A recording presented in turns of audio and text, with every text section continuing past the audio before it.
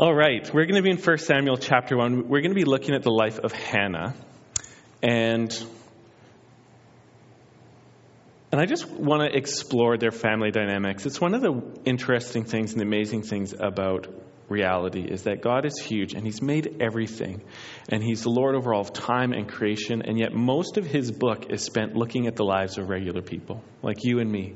Because the kingdom of God is expressed in regular lives. And what we think are important things, God often doesn't think are that important. And what we think are regular, mundane things, God often sees as the place where He is building His kingdom. And so we're going to be just looking at a family in worship in the Old Testament. And so I'd like to read this with you. There was a certain man of Ramathaim Zophim, of the hill country of Ephraim, whose name was Elkanah, the son of Jeroham, the son of Elihu, the son of Tohu, the son of Zuph, an Ephrathite. He had two wives. The name of the one was Hannah, and the name of the other was Peninnah. And Peninnah had children, but Hannah had no children. Now this man used to go up year by year from his city to worship and to sacrifice to the Lord of hosts at Shiloh, where the two sons of Eli, Hophni and Phinehas, were priests of the Lord. On the day when Elkanah sacrificed, he would give portions to Peninnah, his wife, and to all her sons and daughters. But to Hannah he gave a double portion because he loved her, though the Lord had closed her womb. And her rival used to provoke her grievously to irritate her because the Lord had closed her womb. So it went on year by year. As often as she went up to the house of the Lord, she used to provoke her. Therefore Hannah wept and would not eat. And Elkanah, her husband, said to her, Hannah, why do you weep? And why do you not eat? And why is your heart sad? Am I not more to you than 10 sons? After they had eaten and drunk in Shiloh, Hannah rose. Now Eli the priest was sitting on the seat beside the doorpost of the temple of the Lord. And she was deeply distressed and prayed to the Lord and wept bitterly. And she vowed a vow and said, O Lord of hosts, if you will indeed look on the affliction of your servants and remember me and not forget your servant, but will give to your servant a son, then I will give him to the Lord all the days of his life. And no razor shall touch his head. As she continued praying before the Lord, Eli observed her mouth, and Hannah was speaking to her. Only her lips moved, and her voice was not heard. And therefore Eli took her to be a drunken woman. And Eli said to her, How long will you go on being drunk? Put your wine away from you. But Hannah answered, No, my Lord. I am a woman troubled in spirit. I have not drunk neither wine nor strong drink, but I have been pouring out my soul before the Lord. Do not regard your servant as a worthless woman, for all along I have been speaking out of my great anxiety and vexation. Then Eli answered, Go in peace, and the God of Israel grant your petition that you have made to him. And she said, Let your servant find favor in your eyes. Then the woman went her way and ate, and her face was no longer sad. They arose early in the morning and worshipped before the Lord. Then they went back to their house at Ramah, and Elkanah knew his wife, and the Lord remembered her. And in due time Hannah conceived and bore a son. And she called his name Samuel, for she said, I have asked for him from the Lord. Will you pray with me? Father, I thank you for this life of Hannah. And Father, I thank you that her faith in you, and through her faith in you, you transformed the world permanently. And God, I pray that you would help me to be a true servant of the word this morning, and I pray you'd help each one of us here, or hearing this message live, or hearing this message later, that you would work in their minds and hearts in such a way that they would be impacted for good for all eternity. And Lord, that you would use regular people who to you are very important, and that you would do great things for your name's sake in our day and age. And all God's people said, Amen. All right.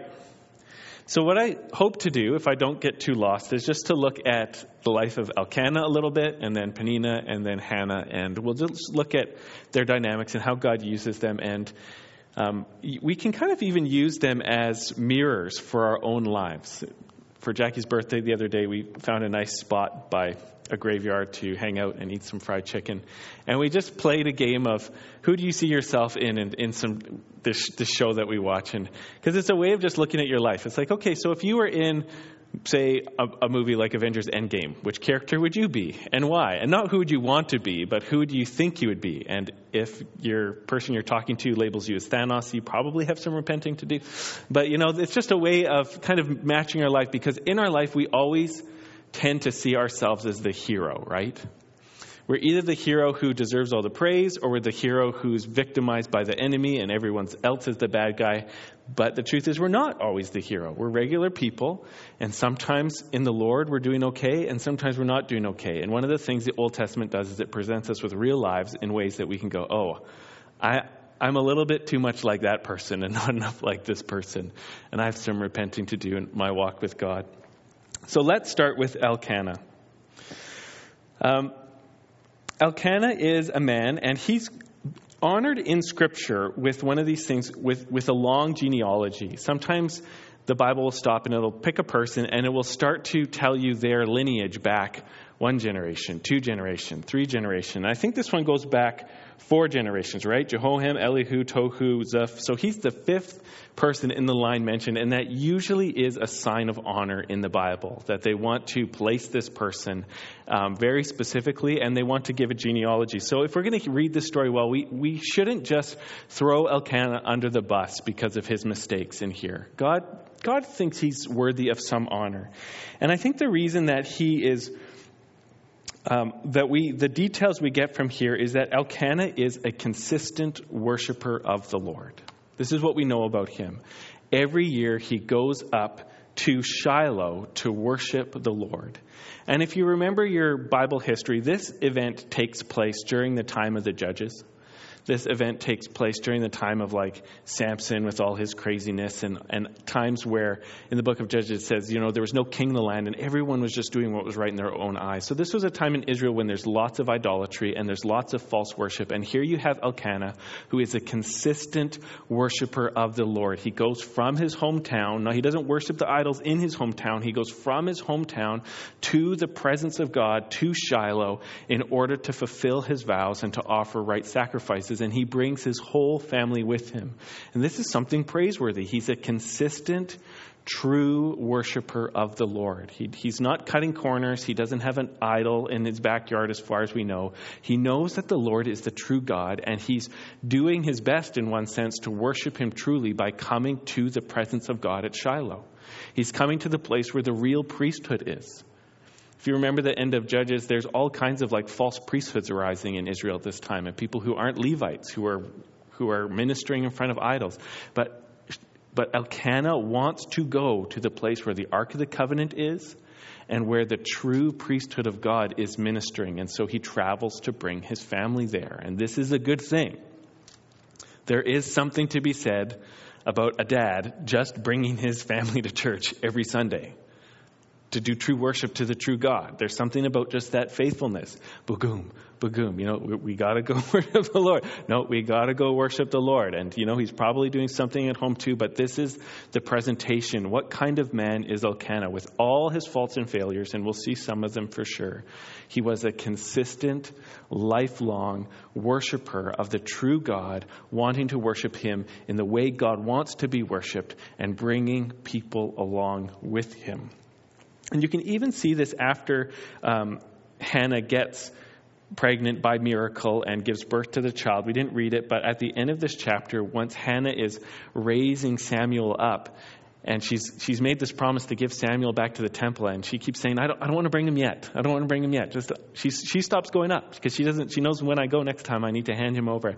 And he says, okay, whatever you want. However long you think is right, but only let the Lord's word be fulfilled. And he's reminding his wife, hey, God answered your prayers, so you need to make sure you fulfill your promise. He's got a faithful heart. He has a covenant-keeping heart, which is a big deal to the Lord. So even though we're going to want to throw Elkanah under the bus in a second here, let's not, because he was a covenant-keeping man. And this is really important to the Lord. All right. Well, let's throw Elkanah under the bus. It's pretty clear that Scripture also wants us to see that he has some feet of clay and he has some failures. Now, I don't know for sure if the failure is that he has 2 wives. And this is why. Scripture never says that having two wives is a sin, and it's good to notice that. And there are times when God really uses that. But we know it's not really God's best or his plan. Jesus made it really clear that one man, one woman, one flesh, till death do us part, is the plan of God for marriage. But we know from the book of Genesis that sometimes when a wife was having persistent barrenness, the wife herself would initiate the husband having a second wife as a way for them to try to get kids. Sarah did that.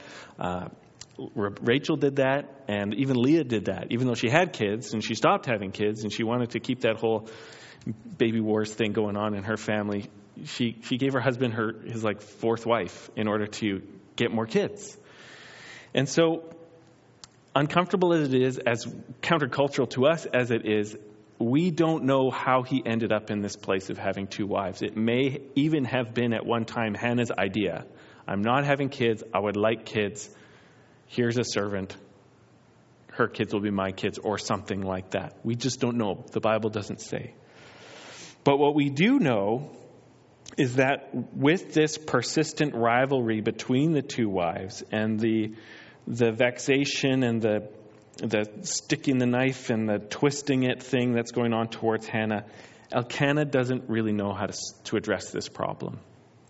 And when we finally kind of hear how he's attempting to address it with Hannah, he, I think, blows it by thinking that by failing to actually lead his wife to the Lord. Now, so here's Hannah. She's heartbroken again. It's been years of this stuff. And he says to her, why do you weep? Why don't you eat? Why are you sad? He says, am I not more to you than 10 sons? And that moment or that attitude, I don't know if it's just now or if it's ongoing, he totally misreads the problem and he misreads Hannah, and he thinks that somehow it's about him. Hannah's inability to have a child and the rivalry between the two wives, he somehow thinks that he should be enough or something like this. And I think as the story goes, we should hear Elkanah missing it here. As faithful as he is with the Lord and worship, sometimes he doesn't get what's going on with his wife. And so you can just kind of imagine if instead of it said, Elkanah noticed that his wife was barren, and so he committed himself to a month of fasting and prayer. That would be a different response, wouldn't it have been? Instead of saying, aren't I enough for you? Or if he said something like, sweetie, we really need to go to the Lord. Why don't we just bow our knees right now? Or, hey, why don't you go and pray about this? Instead, it becomes personal for him. And because it becomes personal for him, this is a stumble. I think the scripture's pointing us to this being a stumble. As much as he's bringing his family to the Lord physically and for temple worship, he drops the ball when it's time for him to bring his wife to the Lord about a problem she's going through. And that's not a good thing. Amen? Well, it's Mother's Day, so let's get to the mothers. Mother's Day is wonderful. I'm so grateful for my mom. I'm more grateful for my mom every year. Even though I'm not probably going to get to see her this summer, which is grievous to me. Looking back on my childhood, I actually see more things to be grateful for how it went as time goes on. I think as a parent, as you kind of see challenges as kids age and as time goes on, it can be an opportunity to see things that went well in your own childhood. And so that's my experience. I know that's not everyone's experience, but I see more things to be grateful for in my mom as the years go on.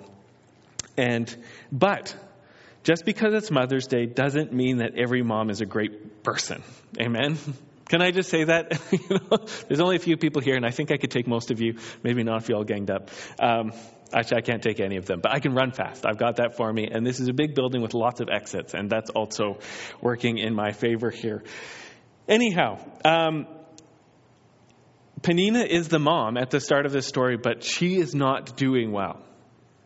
And she does not come out as the hero. Even though if it were Mother's Day, she would be the one getting celebrated, she is not doing well. And all we know about Peninnah is that she has the kids in the family, and she is a cruel person. And there must be some kind of jealousy going on here or something like that, because the Bible calls them rivals. And we know that it was Peninnah's practice to be constantly poking at Hannah about the fact that she doesn't have any kids, which is a real inversion of what motherhood is. By the grace of God, when God was creating the world, he decided that he would make a creature in his image called man, and that he would take man and he would make two kinds of man, one a male and the other a female, and one of them would be specifically enabled to do the childbearing, to produce the next generation.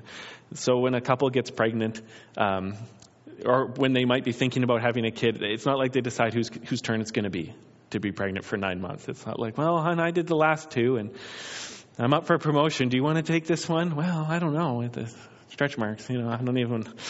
And God decided that one expression of his image bearer should get the gift of being the one that actually conceives the next generation inside themselves, and then carries the next generation inside themselves, and then gives birth to the next generation, and their body is miraculously formed to produce food for the next generation so that they can get stronger and healthier. And I was thinking, even as I was preparing for this message, that it didn't have to be like this. God has found lots of different ways for animals to procreate and make next generations.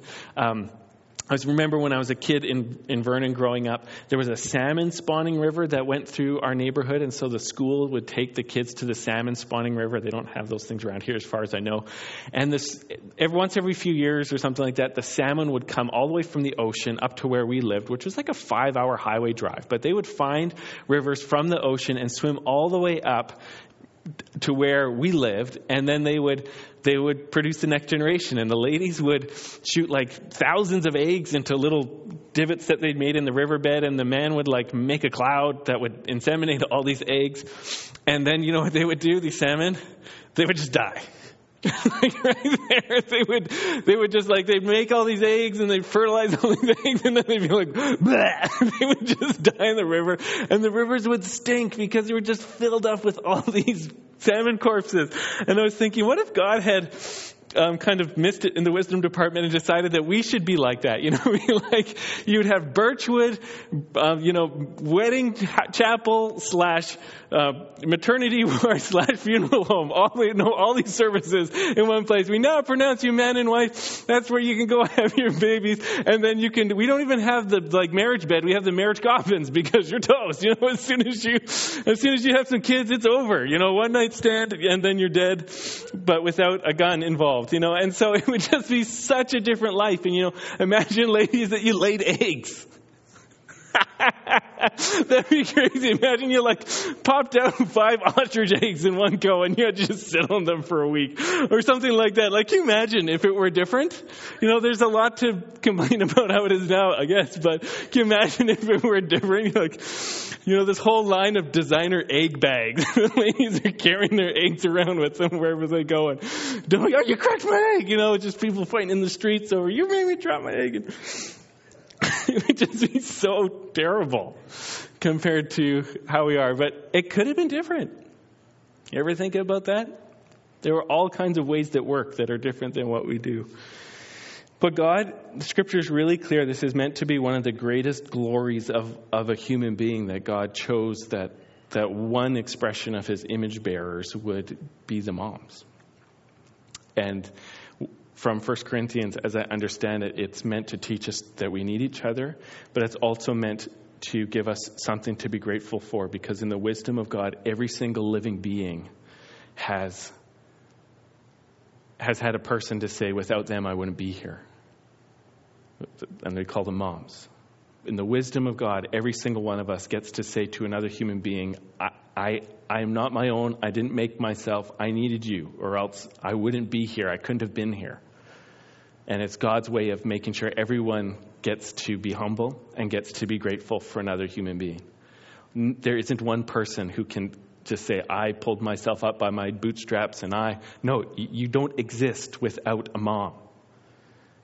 And that's, I think, part of the heart why Christians do Mother's Day, is because we know in the wisdom of God, we need to praise him for the fact that he chose to give all of us life through a human being. And so we give the honor that is due to the human beings that did that for us, because without them, we wouldn't be able to do anything.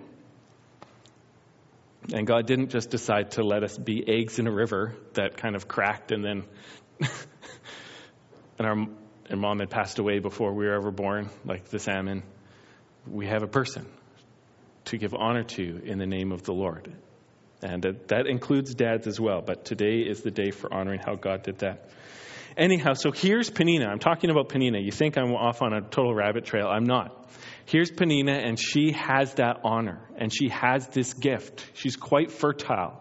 So she has the community honor of being a mom of sons and daughters, and she has the gift in the family of having born the next generation, and she is so ungrateful that she sees this gift that God has given her, and all she can do with it is use it as something to attack someone else about. Because even though Peninnah has the kids, Elkanah has a different and maybe more loving relationship with Hannah. Or maybe she's just jealous that she's not the first wife, that she's the second wife or something like this. And you might even be thinking, well, of course, Rob. Well, of course, but not of course. The scripture doesn't say poor Peninnah. The scripture says Peninnah was not grateful for the gift that God gave her because she found something to be bitter about. And I think every single Christian today can hear the word of the Lord saying, you are in danger and maybe have already fallen into the trap in the midst of all of the gifts that God has given you to find something to be bitter about. And God is merciful, but he's not going to be merciful about that. God does not have a ton of patience for blessed people finding something to be bitter about and then acting on that bitterness. Anybody want to say sorry now? I do. You guys got to know, these messages are terrible for me. I always go, you got to stay low. You got to stay low. But we need to learn the lesson of Peninnah. Don't find something to be bitter about in the midst of your blessings, or you're going to go down in the book of God as somebody who just blew it. And the scripture doesn't have anything nice to say about Peninnah.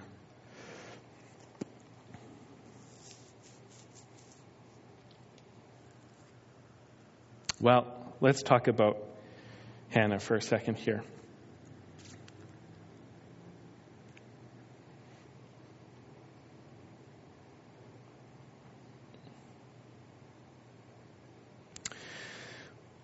One of the reasons why I was going on about Peninnah and not having her blessing is because this story is really about a story of two different women who have heard a no from the Lord. If Peninnah could have been standing around saying, I wish I were number one, or I wish I were loved alone, but the Lord has said no to that reality being mine to possess. This is also the story of a woman who has had a no from the Lord when it comes to having children. And there's a couple of times in this story where it says these words. The Lord had closed her womb.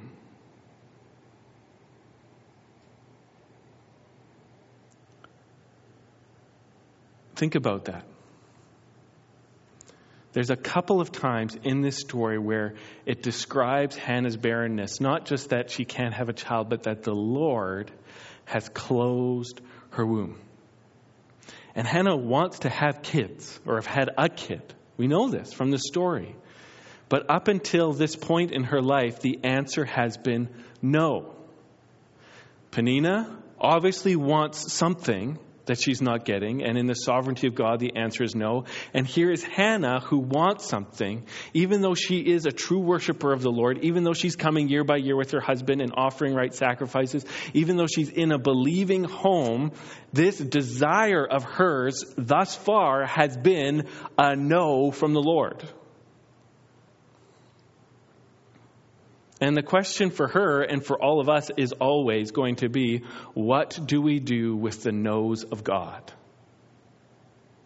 Because all of us are going to want something. Sometimes not good things, but sometimes good things. And the answer will be from God himself, no. No, not now. sometimes, and maybe no, not ever. The question is, in our story of our lives, what do we do with the no's?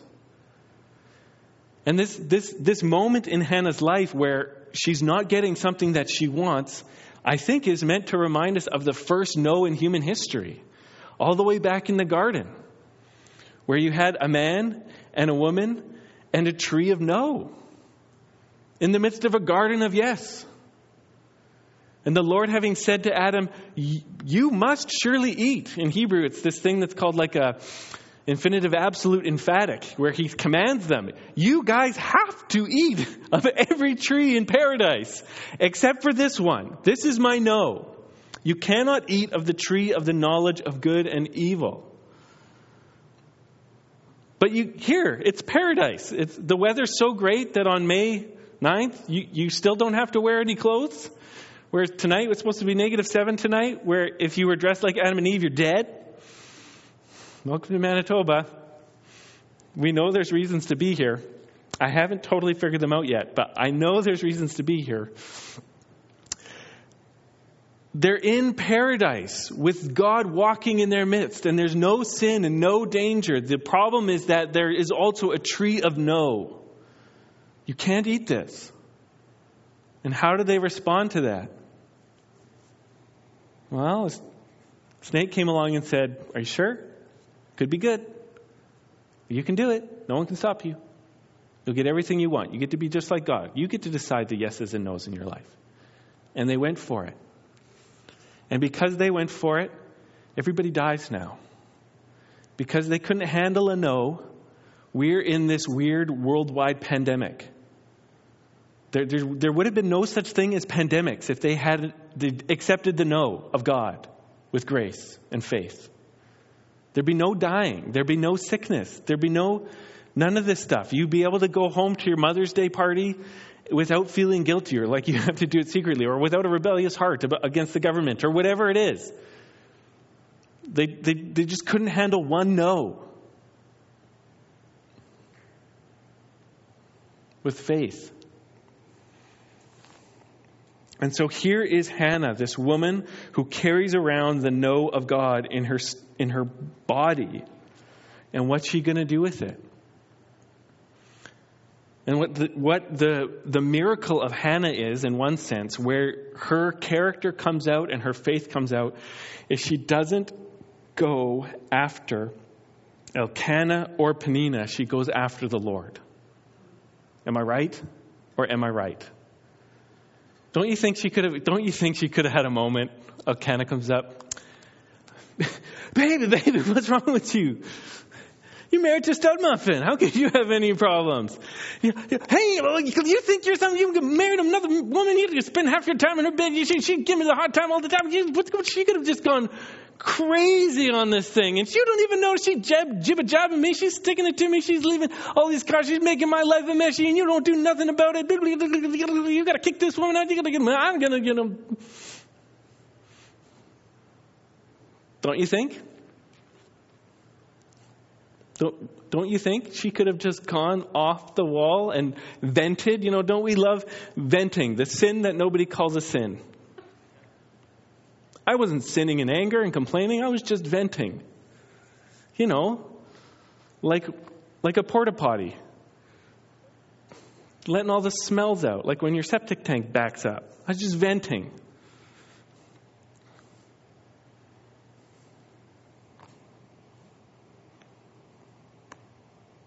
Hannah could have gone crazy.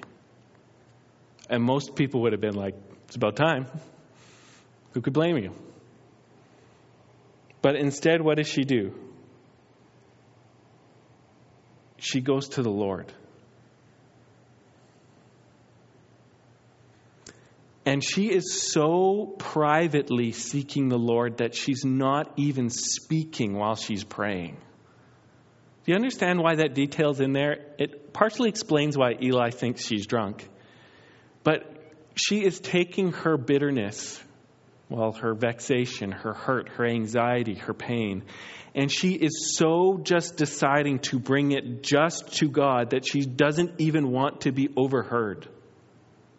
She's just mouthing the prayer so that no human being knows her heart in the Lord. Just bringing her pain to the Lord. Just bringing her desires to the Lord. Just bringing it to the Lord.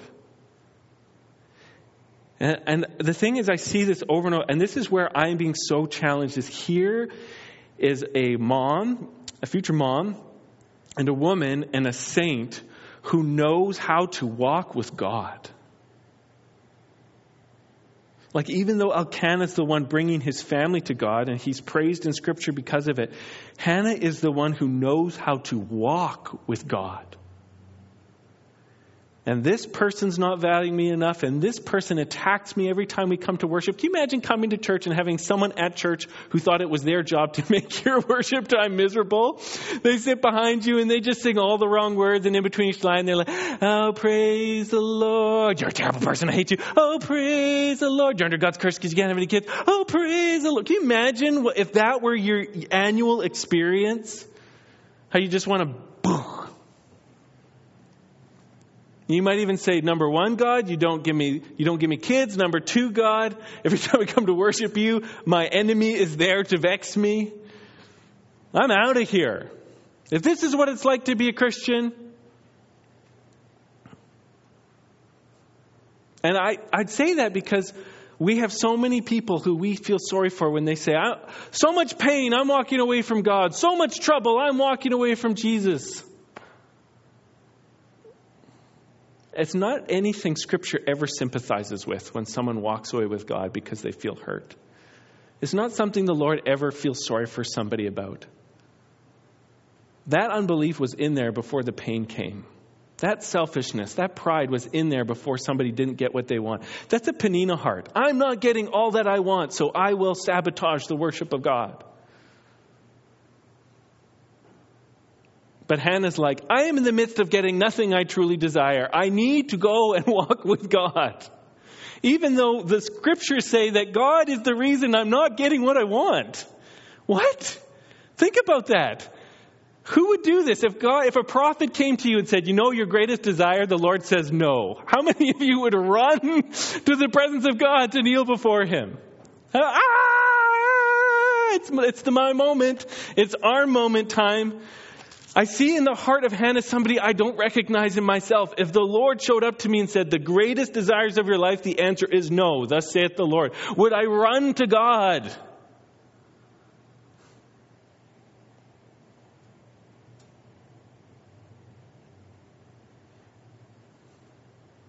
To plead, to pray, to unburden myself.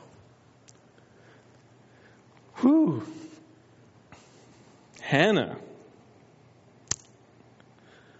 I'm going to meet this woman. And if it's okay to bow before someone in heaven, I will bow down to her faith in life. She is a Gibborah Hayila. She is a mighty woman of valor to be in this situation and to turn to the Lord. Listen to her humility. Verse 11, she vowed a vow and said, O Lord of hosts, if you will indeed look upon the afflictions of your servant and remember me and not forget your servant, and I will give your servant son, and I will give him to the Lord all the days of his life, and no razor shall touch his head. When she comes to God, she sees herself as the servant of the Lord. She sees herself as someone that the Lord actually has the right to say no to, but that she as a servant has the opportunity to ask for a reconsideration. And in one sense, because of her brokenness and because of the humility and because she sees that she doesn't have a choice in this, she can only get mercy in this, her motherhood is birthed in selflessness. She says, Lord, if you just give me one child, he will be yours all of his life. And no razor will come on his head. And if you're not familiar with that, what that means is she says he will be under the Nazirite vow from his birth. He won't have his head shaved. He won't be drinking wine. He'll be especially devoted to God from the womb by my covenant with you, God, by this vow. So her first child, her whole motherhood is birthed into, it's not mine. It's not mine to hold. It's not mine to own. It's not mine to possess. It's not mine to get my self-worth out of. It's not mine to try to fulfill my how I change the world through. It's not mine. It's not mine. He's not mine. He's not going to be mine. He's going to be yours, Lord. This is all yours. I'm yours. He's yours. It's yours.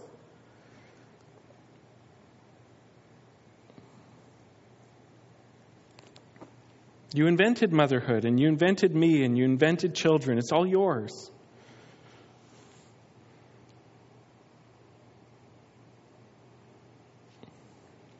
And her humility, she's so humble before the Lord here that even when Eli, the high priest, thinks that she's drunk, she doesn't get offended. You know what I'm saying? She's just like, no, you don't understand. I'm just really broken.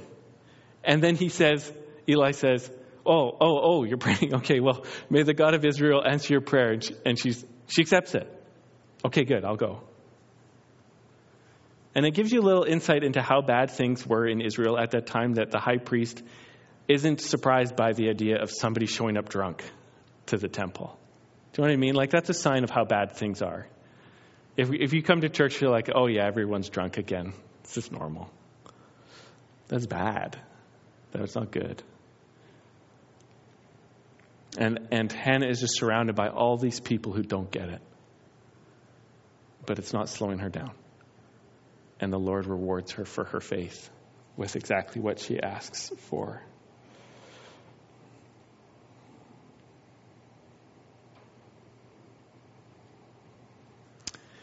So we should probably worship in a second here, but this Mother's Day, I want to encourage all of us. I know that motherhood is different for everybody, whether you're experiencing it or possessing it. And it's always changing, whether you're a wannabe mom or a young mom or a mom of teens or an empty nester mom or a mom later on in life who has kids taking care of them. Whether you had a mom that exemplified godliness or if you had a mom that seemed like the opposite of that. This Mother's Day, I want us to make a part of our worship just the honoring of God for how He invented the world. And to, in the Lord's presence, as much as possible, find something to honor God about and to worship. See beyond the people, like Hannah did. Just see beyond the people and bring your heart to God. And give thanks where thanks is due and give honor where honor is due. And then I want us to see in Hannah this mother's heart, this heart of taking the brokenness of life and not letting it be the cause of bitterness, but instead being the cause of selfless service to God. We're all not getting what we want today. God be glorified. Lord, you know our desires, but Father, maybe sometimes we don't get our desires because you know we'll take what you give us and we'll run away from you with it. Or we'll become selfish with it. Or we'll use it to fight with people. God, would you, if that's us, if there's any good thing you're holding back from us, if we have a no from God because we would not worship you with it, God, would you change our hearts so that we can walk with you like Hannah, who had a no from the Lord until the moment she said, this won't be about me. And then you said, now it's a yes. So God, would you do that for all of us? Would Hannah's spirit be the motherhood of our church, and that we would all be people saying, give us the yeses that will be true worship to you, Father. And would you bless us all with a strong walk of faith this year? In the Lord's mighty name, amen.